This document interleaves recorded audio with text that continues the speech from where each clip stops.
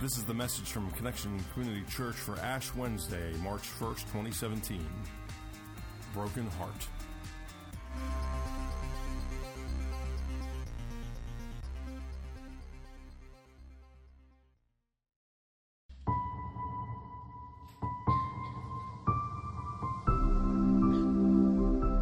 Even now, declares the Lord, return to me with all your heart, with fasting and weeping and mourning.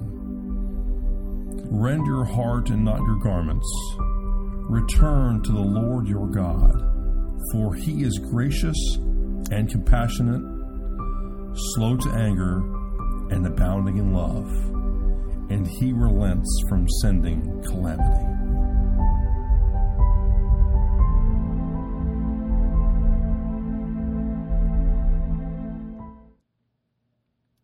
Well, good evening, Connection Church. My name is Lori Brown. I'm the pastor of spiritual formation here at Connection and a sinner who has been saved by God's grace. Would you pray with me, please? Holy God, Father, Son, and Holy Spirit, we thank you for this incredible, awesome day that you have placed before us.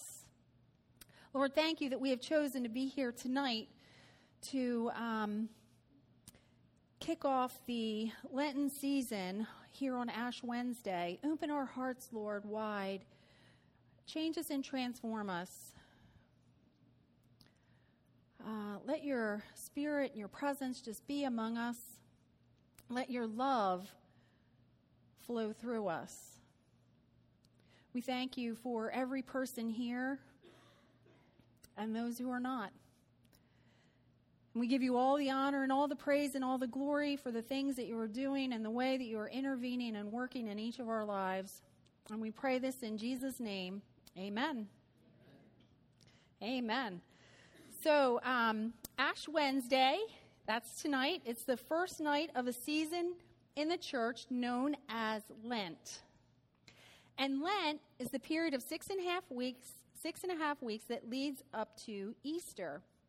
It's a time of preparation, a time where we prepare our hearts to make more room for Christ in our lives, a time for us to reflect on our relationship with Jesus, to reflect on the sacrifice that he made for each and every one of us, for his journey to the cross, and ultimately his death and resurrection, so that we can be reconciled to God.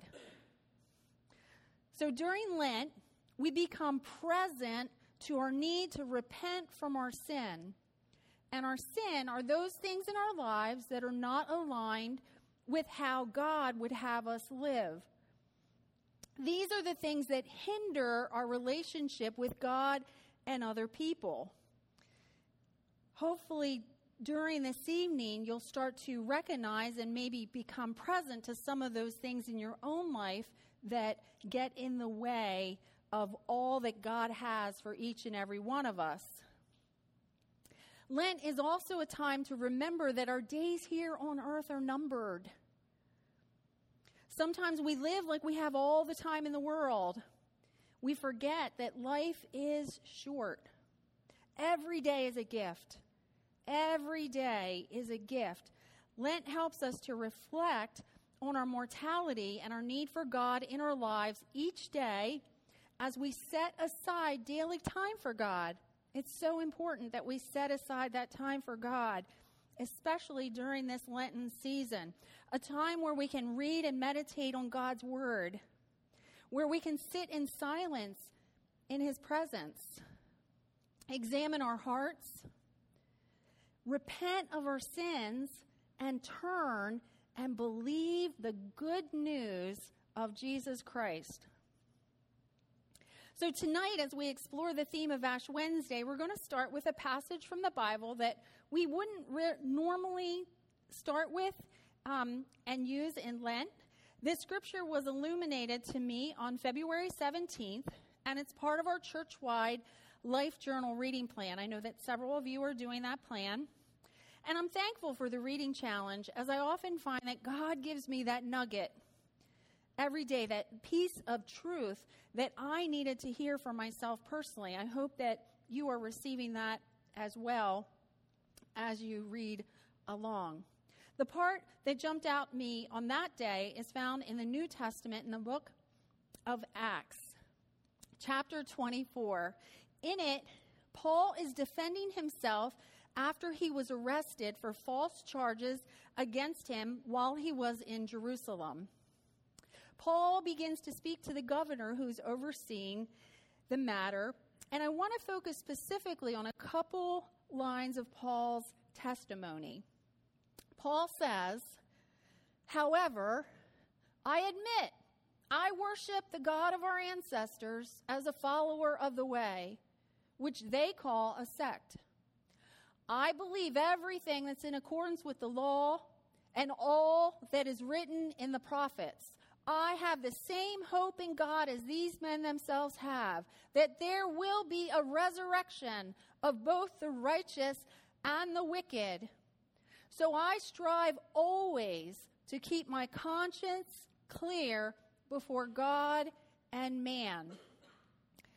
Let's say that last line together. So I strive always to keep my conscience clear before God and man. So Paul admits by saying that he worships the God of their ancestors, and he clarifies for them, yes, I am a follower of the way, which you call a sect within Judaism. You know, the way is what the early Christians followed. Paul testifies that he believes everything contained in the law of Moses and everything that the prophets have written. You know, when Paul talks about the law, also known as the Torah, he's referring to the first 5 books of Moses: Genesis, Exodus, you can say them with me if you know them, Leviticus, Numbers, and Deuteronomy. And he also testifies that he believes everything that's written in the 17 prophetic books that are found in the Old Testament. Paul says he has the same hope in God that his accusers has, that there will be a resurrection of the dead. I like how Paul speaks about the resurrection. He's basically saying everyone will resurrect one day, right? So when we die, at some point, everyone will resurrect one day. And he specifies not just that, but he says the righteous and the wicked. The righteous to eternal life in God, and the wicked to judgment. Now, we don't often think about this line like this, but what jumped out at me is that Paul was so specific, the righteous and the wicked. You know, for me, a lot of times when I think about the resurrection, I think, you know, I'm going to be up there in heaven with God because I'm part of the righteous, right? And so are many of us. We're part of the righteous. But it made me think that, wait a minute. You know, there's those who are not going to be up there in heaven. Sometimes I forget that, you know, you think like sometimes once you're in, it's easy to forget about those that are not. Does that make sense? Do you guys ever think that way, or is it just me? So here's the thing. We become righteous only by having a personal relationship with Jesus. It is not by works. God's righteousness is given to all who believe by faith that Jesus is the Son of God and invite him into their heart. That's as simple as it is. There's nothing we have to do, no special thing. It's just believe by faith that Jesus is who he says he is. So, you know, it made me think about, prior to me giving my heart to Jesus in 2004, that if I had died before that time, I would have been among the wicked who resurrected. And it saddens me, again, to think that there's just too many people in our families, our communities, our neighborhoods, our world, that don't know who Jesus is. I am excited, though. On Monday night, one more, my stepfather gave his heart to the Lord. So amen and praise God to that. And that's the thing. Let's remember that God loves all people and wants no one to perish apart from him. He wants everyone to be with him. Everyone. So Paul's on trial because he believes in the resurrection. He believes that Jesus is the Son of God who is the first to be resurrected to eternal life by God's power. A question for us is, do we believe in the resurrection? Do you believe in the resurrection? It's an important question for us to answer. Paul states that it's because of his belief in the resurrection that he strives, and the Greek word for strives here means to practice and engage, to always keep his conscience clear before God and man. So what would it look like for us if we tried to keep our conscience clear all the time between God and man? It would mean we would have to engage and practice what Paul's talking about. That as things come into our conscience where we get offended by God or offended by other people, that we work to remove that offense. Because that offense stays in our heart and it hardens our heart and it breaks our heart when we have offense in it. So doing this requires self-examination. And one of the great ways I have found to do this is by using John Wesley's 22 questions. And you'll get this on your way out. There's explains what self-examination is and some of the questions. But self-examination, it's a spiritual practice that challenges us to take an objective look at the spiritual condition of our hearts at any given moment. Many times we find it's really much easier to focus on the condition of other people's hearts and their flaws and their character defects than our own. So the way that I use the 22 questions is I simply scan the list and I ask myself, of the questions on the list, what are one or two of the questions that are like I'm being convicted by? Because you don't want to look at all 22, right? That would just be overwhelming. So you just pick one or two that you're like, oh, yeah, I'm really being convicted by that, God. And that's what you reflect on. There's some good questions. So just an example of a couple of the questions. Do I pray about the money I spend? Good question. Do we? Am I jealous, impure, critical, irritable, touchy, or distrustful? I know I've had to say yes to a couple of those at times. This is one of my favorites. Is there anyone whom I fear, dislike, disown, criticize, hold resentment toward, or disregard? And here's the clincher. And if so, what am I going to do about it?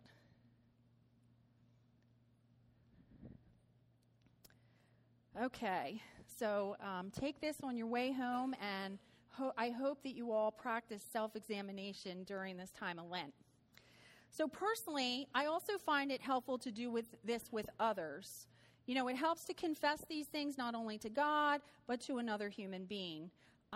I have an accountability partner I meet with once a month, and that's what we do. We confess the two most probing questions, and we talk about that. And I've also done that. We've also done that in some of our small groups where we have some accountability time. So what if we ask God on a regular basis to shine his light on us, on the state of our souls, so we can clearly see the things that are in the way of our relationship with God and other people? Those are the things that are not aligned with God's will. What would it look like if we took the necessary steps to reconcile with others by making amends to them for those people that we ourselves have hurt? What would it look like if we forgave everyone who hurt us? You know, as I was driving down here tonight, I was thinking of one time that I made amends for something. There was a child care provider of mine who watched Kimberly and my son Sean, and you know, part of her agreement was that when we end the contract, we give her 2 weeks' notice. Well, I suddenly ended the contract, and I did not give her 2 weeks' notice. I pulled the kids out, and I never paid her for those 2 weeks. Well, we're talking years later. I mean, like maybe 10 years later, I got convicted of this offense. And I was like, ooh, I need to pay her back this money. I don't even know if she still lives in the same neighborhood. Then I thought, oh, God. I was like, man, I got to add interest.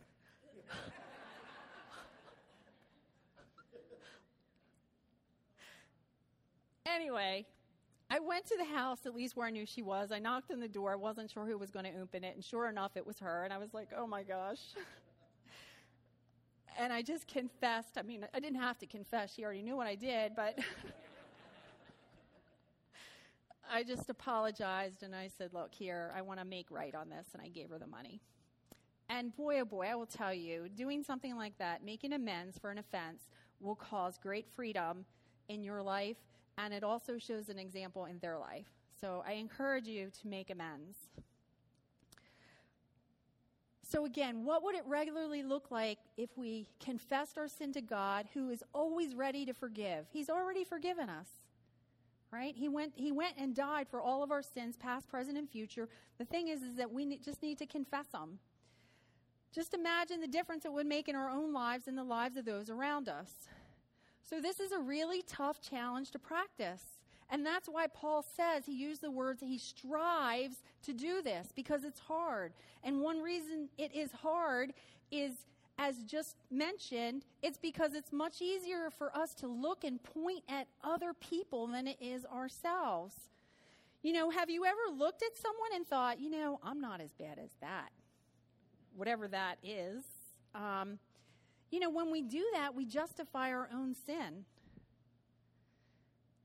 So the next passage we're going to look at is, we're going to look at one from the Old Testament that's a more traditional Ash Wednesday passage. It's hard to say that. It's found in the Old Testament in the book of Joel. Joel was one of the prophets. This passage will provide some additional tools to help us follow Paul's example by striving to keep our conscience clear before God and man. So the Lord tells Joel to tell the people, even now,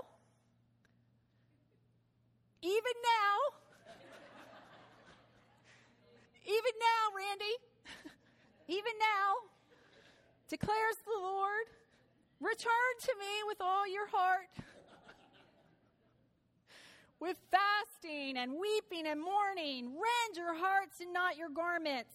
Return to the Lord your God, for he is gracious and compassionate, slow to anger, and abounding in love.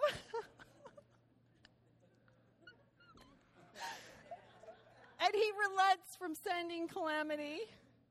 Okay, so it is never, ever too late for us to return to the Lord. Never too late. So don't ever think it's too late. The hard part sometimes is recognizing when we fall away a little bit and a little bit more. You know, we do that slow creep, fade. Anyway, that's why using John Wesley's 22 questions can be helpful for us. Because we all have various kinds of what I call mental gymnastics that we play to keep ourselves in denial. We all have, you know, those times where we justify our sin, our fear, our unforgiveness, our bitter hearts, our worry, our pride, our self-reliance, and unbelief in our lives. We minimize our need to get right before God. Anybody ever do that? Yeah, we minimize our need to get right before God because it feels good sometimes to just be right, doesn't it? Or, nurse a little good resentment. Like, why does that? No, we don't want to do that. We want to let go of those things. Returning to the Lord is about letting go of those things and making a change in direction. And honestly, the truth is, when we let go of those things, we feel 10 times better than when we hold on to them. Even though we might think, I'm right, and, when we're like that, it feels so much better to just let go of that. So this is similar to what we mean. We say we need to repent. Repentance is an inward attitude that causes us to be sorrowful for our sin and leads to an outward change. When we repent, we confess our disobedience and turn our hearts to the Lord. The Lord gives specific instructions on how the people are to return their hearts to Him. We are to return to the Lord with fasting, weeping, and mourning. These are all inward and outward expressions and ways that help us go beyond the surface level of the words, I'm sorry. How many times have we said, I'm sorry for something, and then we went and did the same thing over and over and over again? When we do that, we have not really allowed ourselves to become aware of the impact of our sin. We're sorry in the moment, but we haven't gotten that deeper root. We haven't realized the impact of the sin. If we realize the impact of it, we would stop doing it. So the spiritual disciplines help us do just that while we draw near to God. It helps us get down underneath the surface so that we can get the impact and repent and change our behavior. So fasting, one of the spiritual disciplines, from a strictly biblical perspective, it means to voluntarily abstain from food for a period of time. And today we expand the idea of fasting to include other things such as technology, Facebook, video games, TV, I don't know what else, cell phone, lots of other things. You can figure out what that might be for you.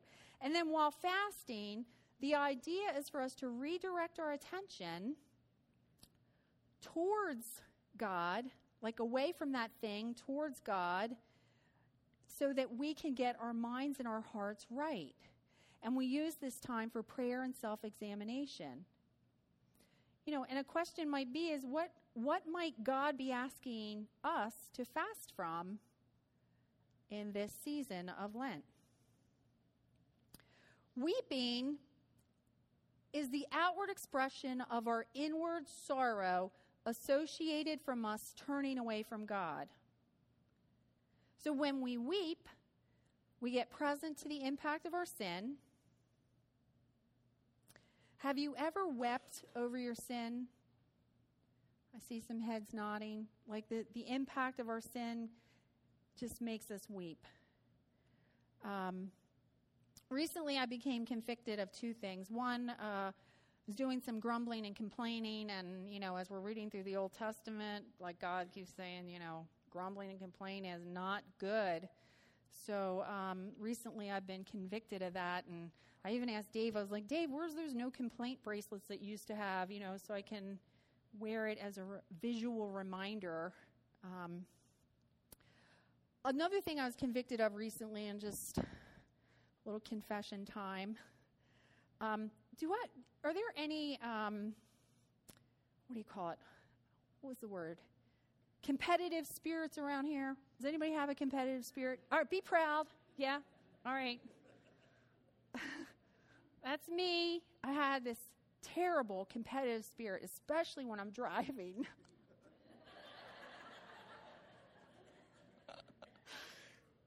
And especially when Dave is behind me on the road, right? It's like I have this thing like, He is not getting in front of me no matter what. Well, I will tell you, my competitive spirit and my love for driving almost got me into a really bad accident a couple months ago. And I just confessed it to Dave tonight, and he actually saw me, like, I almost hit somebody, and I was like, oh my gosh, the impact of that competitive driving spirit was just terrible. I know I'm kind of chuckling about it now, but I was like, I literally almost hit somebody and literally injured somebody. And that made my heart weep. And I got convicted of the impact, just how terrible that is. I mean, the thought of what would have happened if I would have hit that car. And I just renounced that spirit. And, you know, the way that God has changed my heart is now, every time now when we leave, I let Dave leave first. Or if I'm ahead of him, I drive like close to the speed limit instead of...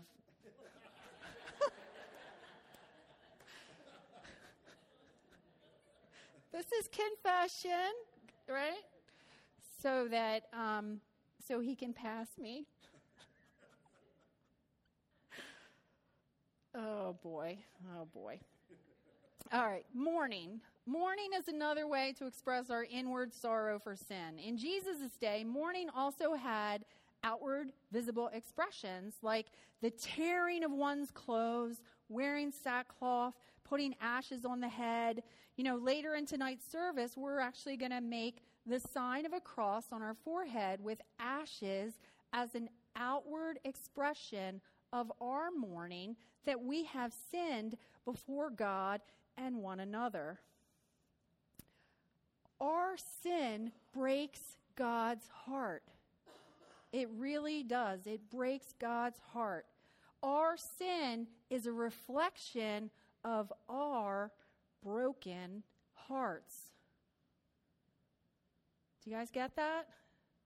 It's a reflection of our broken hearts. So we take Paul's advice and strive to keep our conscience clear before God and man, as Paul reminds us in the passage that we read earlier. So the purpose of fasting, weeping, and mourning is to become aware of God's heart and the impact of the sin in our lives and the effect it has on other people, because it has effects on other people. Joel tells them to rend, which means to tear. He tells them to tear their heart instead of their clothes. He's tired of the outward displays of repentance, saying, I'm sorry repeatedly. I'm sorry, I'm sorry, I'm sorry. You know, words spoken that are not followed by an inward change of heart. Rending or tearing our heart is always an inward work. It's a change that becomes visible by God first, who knows our thoughts, who knows what's going on in our heart. Think about that. God knows everything we think. Yeah, I saw a couple eyebrows on that one. It's like, whoa. God really knows what's in our hearts. So the tearing of our hearts, that's the inward work. And then when we do that and we follow the repentance, it comes out as an outward change, so that people then can actually see the real change over time as it's lived out. As it's lived out, because our thoughts change, our speech changes, our behavior changes. And the fruit of repentance is that inward change that's lived outward for people to see. So as a sign of this tonight, we offer to place again the sign of the cross on your forehead in ashes. The ashes are from the burnt palms from Palm Sunday last year. These ashes remind us of our mortality. They're up here. We're going to pray over them in a minute. And our need for repentance. We need to be reminded of our mortality and our need for repentance, that everything will return to dust, including us, and that our time here on earth is short. The only thing that lasts is our relationship with God through Jesus Christ in the power of the Holy Spirit. So let our lives continually witness to those we meet and remember that Jesus came to seek and save the lost. Each one of us who have received him into our heart, we were once lost and now we are found. Just like my stepfather at almost 80 years old, he is lost and is found. Let tonight be a reminder to regularly practice and engage, keeping our conscience free from offense from God and other people. May our thoughts, our speech, and our behavior be a witness of the love we have for God and one another. May that happen in our homes, in our neighborhoods, in our workplaces, here at church, out in the world, wherever we go. And before coming forward to receive the imposition of ashes, let's take a moment to pause and reflect on 3 questions. I think the questions will be on the screen. There we go. Okay.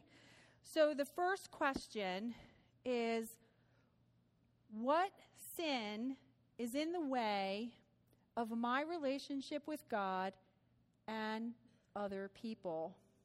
So let's take a moment of meditation while Diane plays.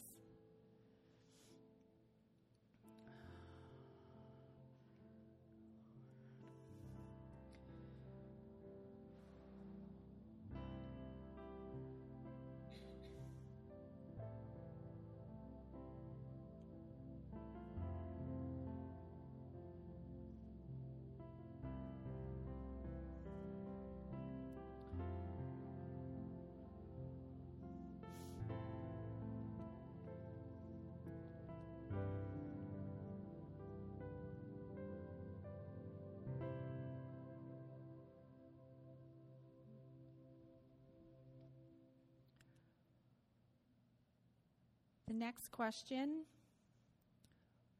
what priorities in my life need to change to align with God's call to love God and other people?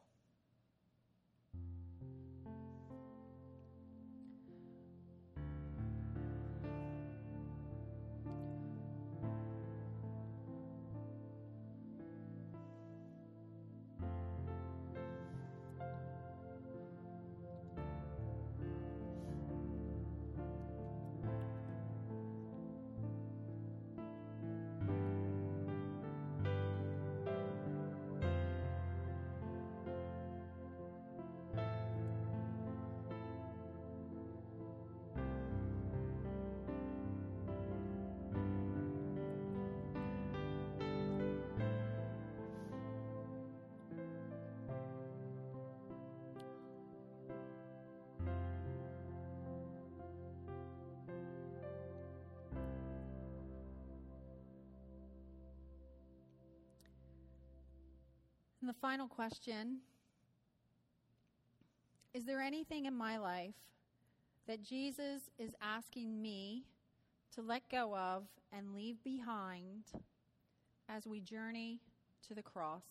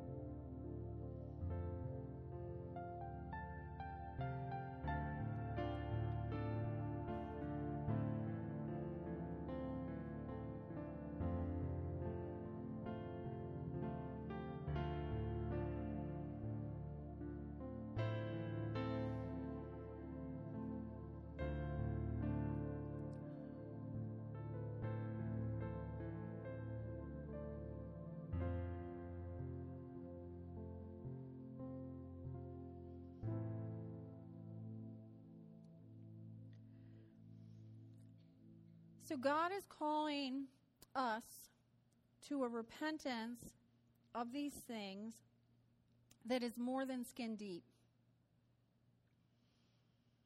Not just the tearing of our garments, but the tearing of our hearts for the things that get in the way of our relationship with God and other people. So I urge you all to at least pick one thing that God might have brought to your mind tonight to take to that deeper level of repentance, and let Him help you do the inward change in your heart until it's lived out. Consider what spiritual disciplines you might use during Lent to help you draw closer to Jesus, that will help you give that time to weep and mourn and become present to our sins and the effects of our broken hearts. So now I'm going to pray over the ashes.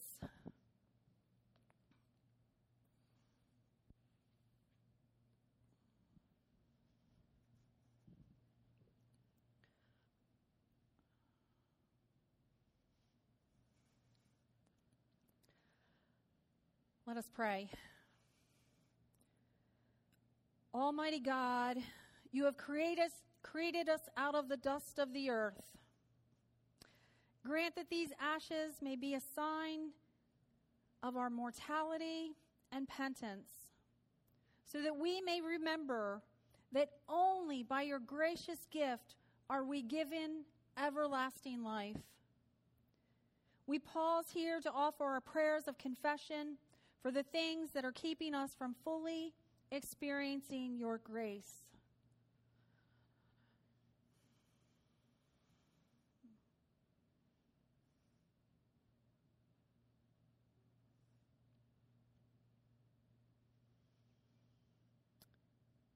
Amen. I'm going to invite Pastor Allen forward. And then we invite you tonight to rend your heart and humbly offer yourself to the Lord, repenting of those things that separate us from His great love. His love is so great. As you come forward, we'll make the sign of a cross on your forehead with the ashes, and we will say the words that are on the screen. Remember that you are dust, and to dust you shall return. Repent and believe the good news of Jesus Christ, that He died for you. So come as you're led by the Holy Spirit. Thank you for joining us for our podcast. For more information about Connection Community Church in Middletown, Delaware, please visit our website at justshowup.church. You can also call our church offices at 302-378-7692. Connection Community